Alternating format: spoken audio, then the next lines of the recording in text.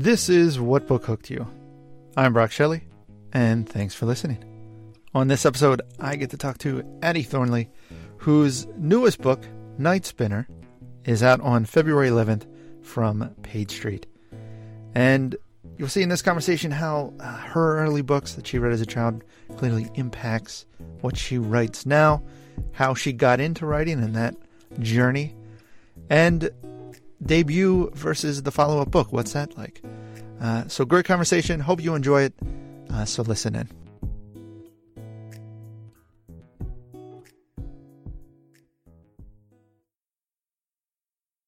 So Addie, what book hooked you? So I've always been a really big reader, and the first series that I really fell in love with was the Dear America series.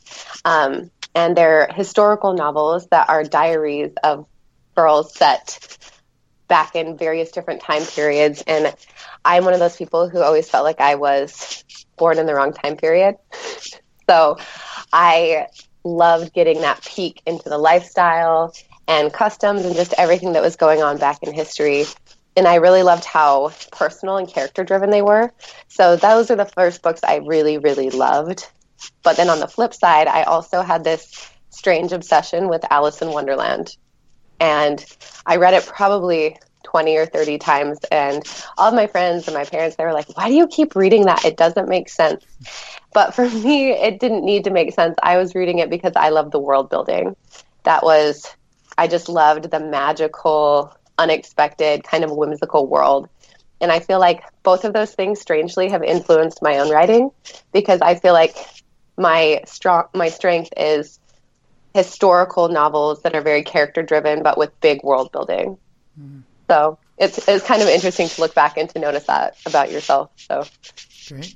So what's interesting about the books you mentioned is, and you've kind of said this kind of transforming to other worlds. So when you kind of think of yourself as a child back then, were you kind of this kind of head in the clouds kind of girl that was very much always daydreaming and thinking about, what if a unicorn walked in right now, or my toys came alive, or things like that?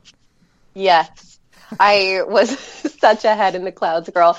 I remember when I'd be walking to the bus stop, I would be like on a horse in a medieval village, and I'm riding towards, I don't even know what I was riding towards, but in my head, I was never where I was physically. And I still have that problem. My husband will be like, where are you?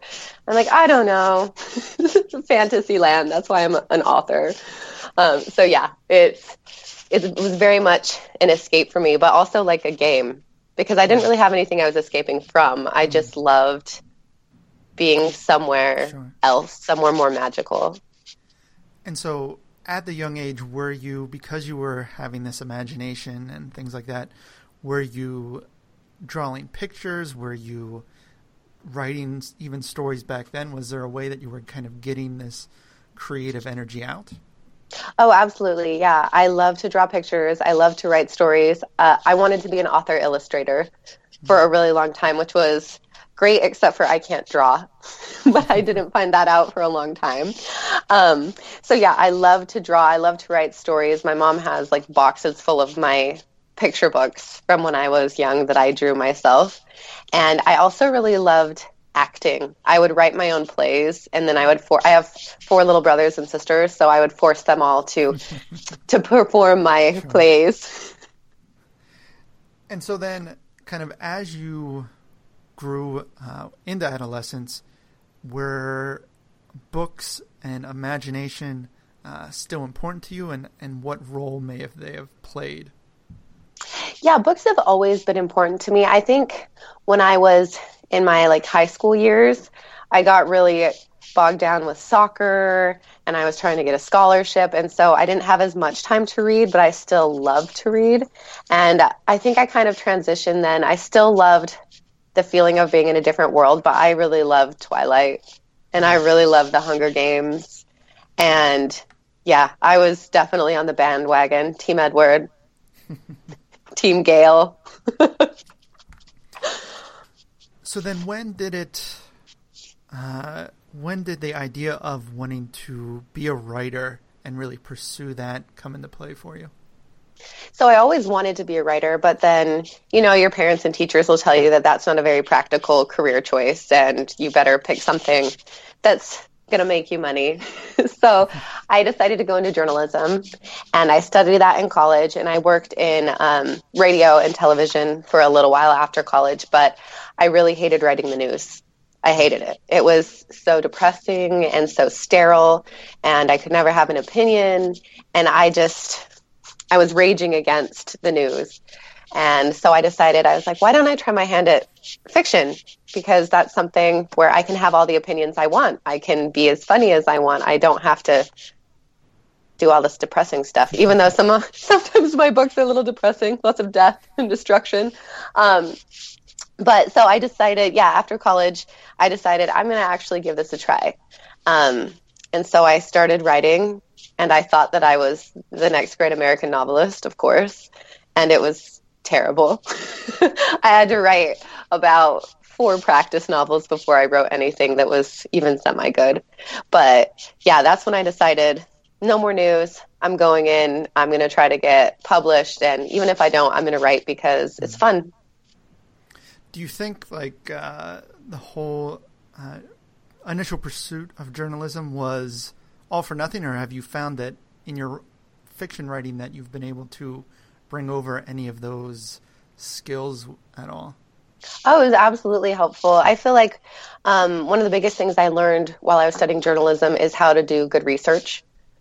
And as I write a lot of historical novels, that has been really invaluable. And just, learning how to interview people and how to take good notes. And then also on kind of the other side, I was on camera and on the radio. So I feel like learning how to have that kind of presence has helped me a lot with interviews, with podcasts like this, or even with my events. So I'm super glad that I did journalism, but I'm also super glad I don't have to keep doing journalism. Right. And so when you got into writing, kind of decided to kind of start pursuing that, was it always sort of this, was it always going to be fantasy for you? Were those always going to be the stories you were going to tell? Yeah, it was always going to be fantasy for me. But I also knew it was always going to be historical, because that had just always been my happy place and my sweet spot.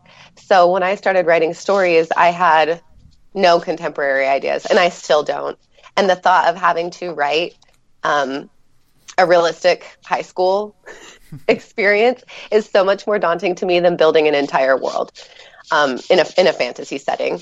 So I think it has always been fantasy for me, and it probably always will be. I never want to say never, because one of my favorite genres to read I love thrillers. And so someday I would love to write one, but it will probably be set in a fantasy world. It'll be a fantasy thriller, my new hybrid genre. And so last year, you had your debut, An Affair of Poisons. And so, as you kind of mentioned, there were 4 other ones. So this was your 5th book. So, thinking of, each of those other 4, were those all books that you had hopes of and tried to get published? Yes. So I always knew when I started writing, I was like, all right, I want to be published. And I thought it would be a lot easier than it actually was, which I think a lot of people find out once they start trying to get published. But when I wrote that first novel, I was like, this is it. I have the best idea. I'm going to get an agent. It's going to sell. And boy, was I wrong. I think I sent out 130 queries for that book. And I actually got, 10 or 12 requests, which was pretty good, but no offers, no nothing. And I'm so grateful now, because that book was terrible. I just didn't know it at the time. So then I wrote my next book, and I actually didn't query that book. It was a strange Western. I don't even know what to call it. It was magical realism Western. I don't even know. But I knew it was too weird, so I didn't query that one. And then I got really serious with my 3rd book, and I had some really close calls that time. But again, no agent, no book deal. And it was finally my 4th manuscript that got me into Pitch Wars. It was the 2nd year that Pitch Wars had been around, and I just happened to hear about it because I saw someone talking on Twitter. They're like, oh, this person got 11 full requests from agents from this contest. And I was like, what is this contest? So I entered, and being able to work with a mentor was amazing. It really changed the writing game for me because up until that point, I hadn't really connected with a lot of online critique partners or kind of found my writing tribe. So it was just me in a vacuum trying to learn how to edit, and I had no idea what I was doing. So Pitch Wars was the game changer for me. And because of Pitch Wars and my awesome mentor, I was able to get an agent for that fourth book. It didn't sell, but it was still the next step in the up the ladder for me. So I had little victories along the way that kept me going. And when you think of from where you first started to where you are now in this pursuit, thinking about your writing, what do you think is like the biggest area in which you've improved in from when you first kind of were starting out trying to pursue writing? Oh, gosh. Can I say everything? Oh, my gosh. No, I think when I first started writing, I thought the language was really important, and I would find myself using really big, flowery words because I was like, oh, this is beautiful. This makes it beautiful, until agents started giving me the feedback that the language was detracting from the story. And I think that made me stop and think, wait, it doesn't matter how pretty it is if the story isn't compelling. So then I kind of switched my focus and tried to focus right in on story. And then I had to go back and add the prettiness in later. But I think I would say that, and also my pacing. I was all over the place when I first started my books. So yeah, they had no good plot, so to speak of, and the pacing was terrible. So yeah, I'd like to think I've come a long way, hopefully. And so what was it like then? Like, can you speak on sort of the trials, I'll say, or just like the ups and downs you had of 4 books and the attempts and the close calls? What kind of kept you going and wanting to pursue it even after all that time and all of those letdowns and close calls that you kind of ran into? Oh man, it was, I guess, sheer determination, and I'm just really stubborn. So I had discovered that I loved writing, and so I knew I was never going to stop writing. And then by the time I got a few books in, then I had invested so much time. Sure. And I was like, I can't stop now. I have to, stick it to the man. I have to prove to them that I can do this. And like I said before, I do think I had little victories along the way that kept me going. So that first book, even though it was terrible, I did get a lot of requests. So I was like, oh, it must not be too terrible. And then my second book that I queried, I had even more requests and some really close calls. So I was like, okay, I'm leveling up. It's getting a little better. And then getting into Pitch Wars was huge. And then getting an agent after that. And then I actually have had 2 more agents since then. So even once you think you've made it, it doesn't necessarily mean that the trials are over. But I think as long as you keep this perspective that you're writing because you love writing and because that's what makes you happy and because you have stories to tell, I think that helps you get through the dark times. But also having someone who can kind of kick you in the butt. Because my husband all the time, I'd be like groaning and laying on the couch, lamenting, and he'd be like, stop that. Go write something. That's what you do. And I waited tables all through college, and I finally wasn't doing that anymore. And he would always threaten me. He'd be like, all right, well, that's fine if you want to quit writing, but you better go start waiting tables again at Texas Roadhouse. And that would get me up off the couch every time because waiting tables is a soul-sucking business. I've done it, yes. So you understand. Absolutely. So, like we mentioned, last year was your debut, An Affair of Poisons. And now this year you have your newest book, Night Spinner. So let's talk about that and start by telling me what the book's about. Okay, so Night Spinner is a gender-swapped reimagining of The Hunchback of Notre Dame. But instead of being set in Paris, it's set in this kind of icy tundra-inspired world. And they have a very fierce kind of warrior-style culture. And the main character, Ennebish, is a girl who used to be one of the most elite warriors in the Sky King's army. But then she commits this terrible war crime. And she's banished to a monastery where she is supposed to live out the rest of her days. But as luck would have it, after 2 long years, her adoptive sister, who is also the head commander of the army, returns and she comes to get her and makes her essentially an offer she can't refuse. She tells Ennebish that if she can help her capture a notorious deserter who's been stealing army supplies, that she will see her released and reinstated.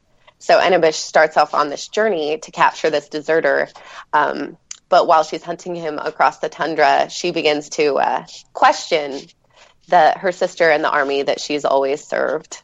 So not everything is as black and white as she thought it was. What was the idea that got you started on this book? So it's actually a song. This book kind of came about in a weird way because this never happens to me. But I randomly got this song out there from Disney's The Hunchback of Notre Dame stuck in my head. And it was just playing on loop again and again and again. And it was weird because I had not seen that movie in over a decade. I had not even thought about that movie, but suddenly there it was, stuck in my head. So I was singing it for about a week until one day when I was making deviled eggs for a party, I had this really clear image pop into my head of this scarred girl sitting on a temple rooftop in the dead of night, and she was fiddling with these threads that looked like darkness to me. And I was like, oh my gosh, this is why I've been singing that song. This is it. This is boom. So I ran upstairs. I ran so fast I face planted, and I got on my computer, and in 10 minutes I had knocked out the first initial, I guess, outline of what would become Night Spinner. And that was really weird for me because I'm a pantser, so I don't outline. I never know what's going to happen in my stories. But this book has always been different. It came to me like lightning. It was really easy for me to write. It was not easy to always edit, but that's where it became better. But yeah, so it was kind of a interesting, just shot out of the blue.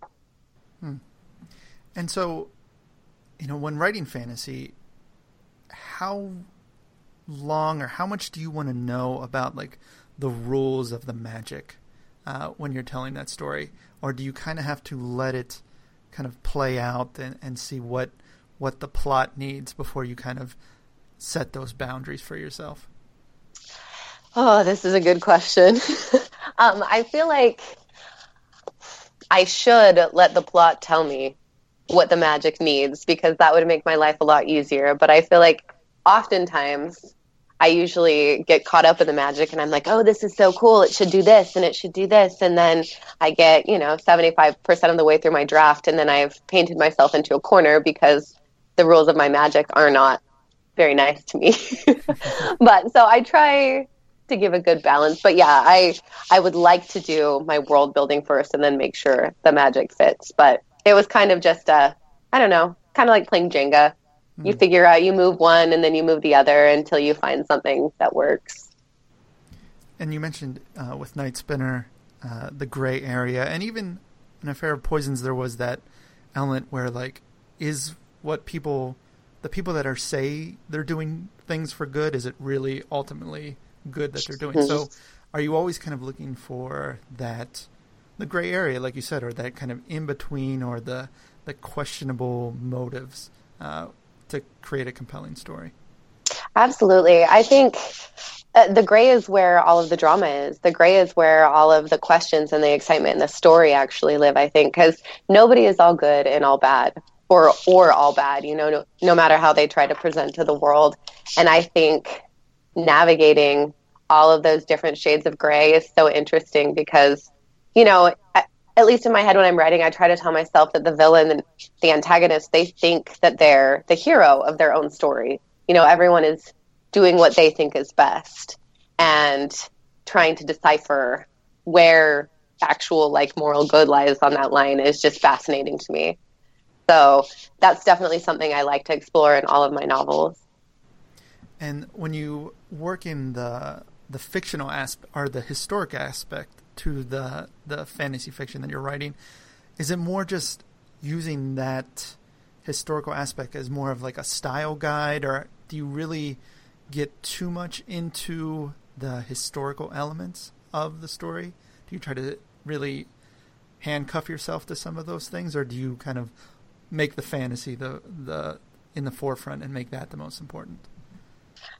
I like that you described it as handcuffs, because sometimes those historical details do feel like handcuffs. I think it's been a little bit different from my two books. With An Affair of Poison, since it was based on a historical event that I did then tweaked, so it's alternate history. But I did feel a little bit more tied to the actual history, and I tried to include the real historical figures that were players and the years, and I tried to get the timeline fairly right. So I felt a little more pinned down, you might say, in that instance, whereas Night Spinner, since it's not actually historically set, it just has a historical feel. I definitely think it was more of a style guide for the world building and how they would talk and what weapons they would use and things like that. And so I think, I don't know, I found that I kind of like to do one historical fantasy project, then one straight fantasy, then I usually write another historical, because I like alternating between the research and the restriction. And then once I'm done with a book like that, I want freedom.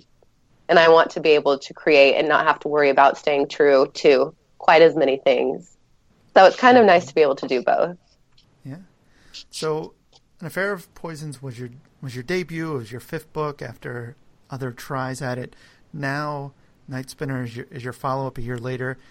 How much difference does it feel from the lead up to Poisons to now your second book? Just in the anticipation, I'm sure you were working.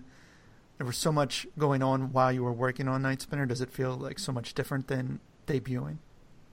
Yeah, it definitely does. I mean, I'm just as excited because Night Spinner is kind of the book of my heart, but there's nothing quite like being a debut. You're just so worried and you have so much anxiety, and you think that every blog post is the most important thing that's ever happened. And if you get that, like the first time you get a 1-star on Goodreads, you think your life is over. You know, there's just so many ups and downs and angst in the debut year. And I do feel a little bit of that now, but mostly I'm so caught up in writing the sequel to Night Spinner that I haven't had a lot of time to angst over the release of this book. So it's good and it's bad. Sometimes I feel like I'm having less fanfare just inside of myself, and that I don't like that, because I'm like, no, you worked just as hard on this book. You should celebrate. But then part of me is like, act like a professional, act like you've been there before, write the next book.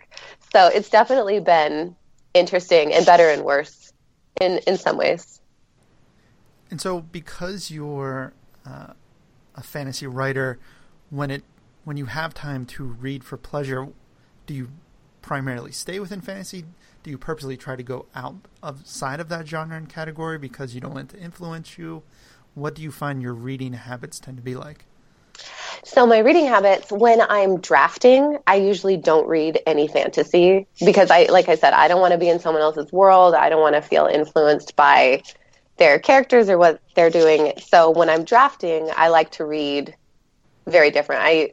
Like I said, I read a lot of thrillers.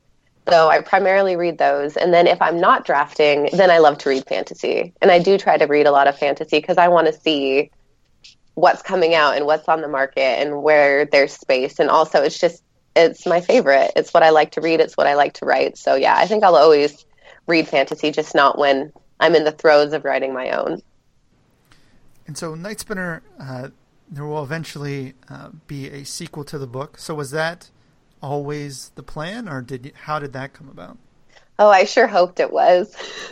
I knew when I wrote this book that I didn't want to say goodbye after one book, but I actually didn't let myself draft or even outline a sequel, because with my previous books that had to be shelved, I had wanted those to be series, and I had planned the series. Thankfully, I didn't write the entire series any of those times, but I had planned out all of those books, and then when they didn't sell, it was really crushing, and I felt like I had wasted so much time, so I didn't want to jinx myself, so I didn't plan anything. And then when Night Spinner sold, they were like, okay, well, you left this very open at the end. What happens next? And I said, oh, shoot. Now I actually, I got what I wanted, but now I have to figure out how to write a sequel. So that's been a really interesting experience and a fun one, but a learning experience.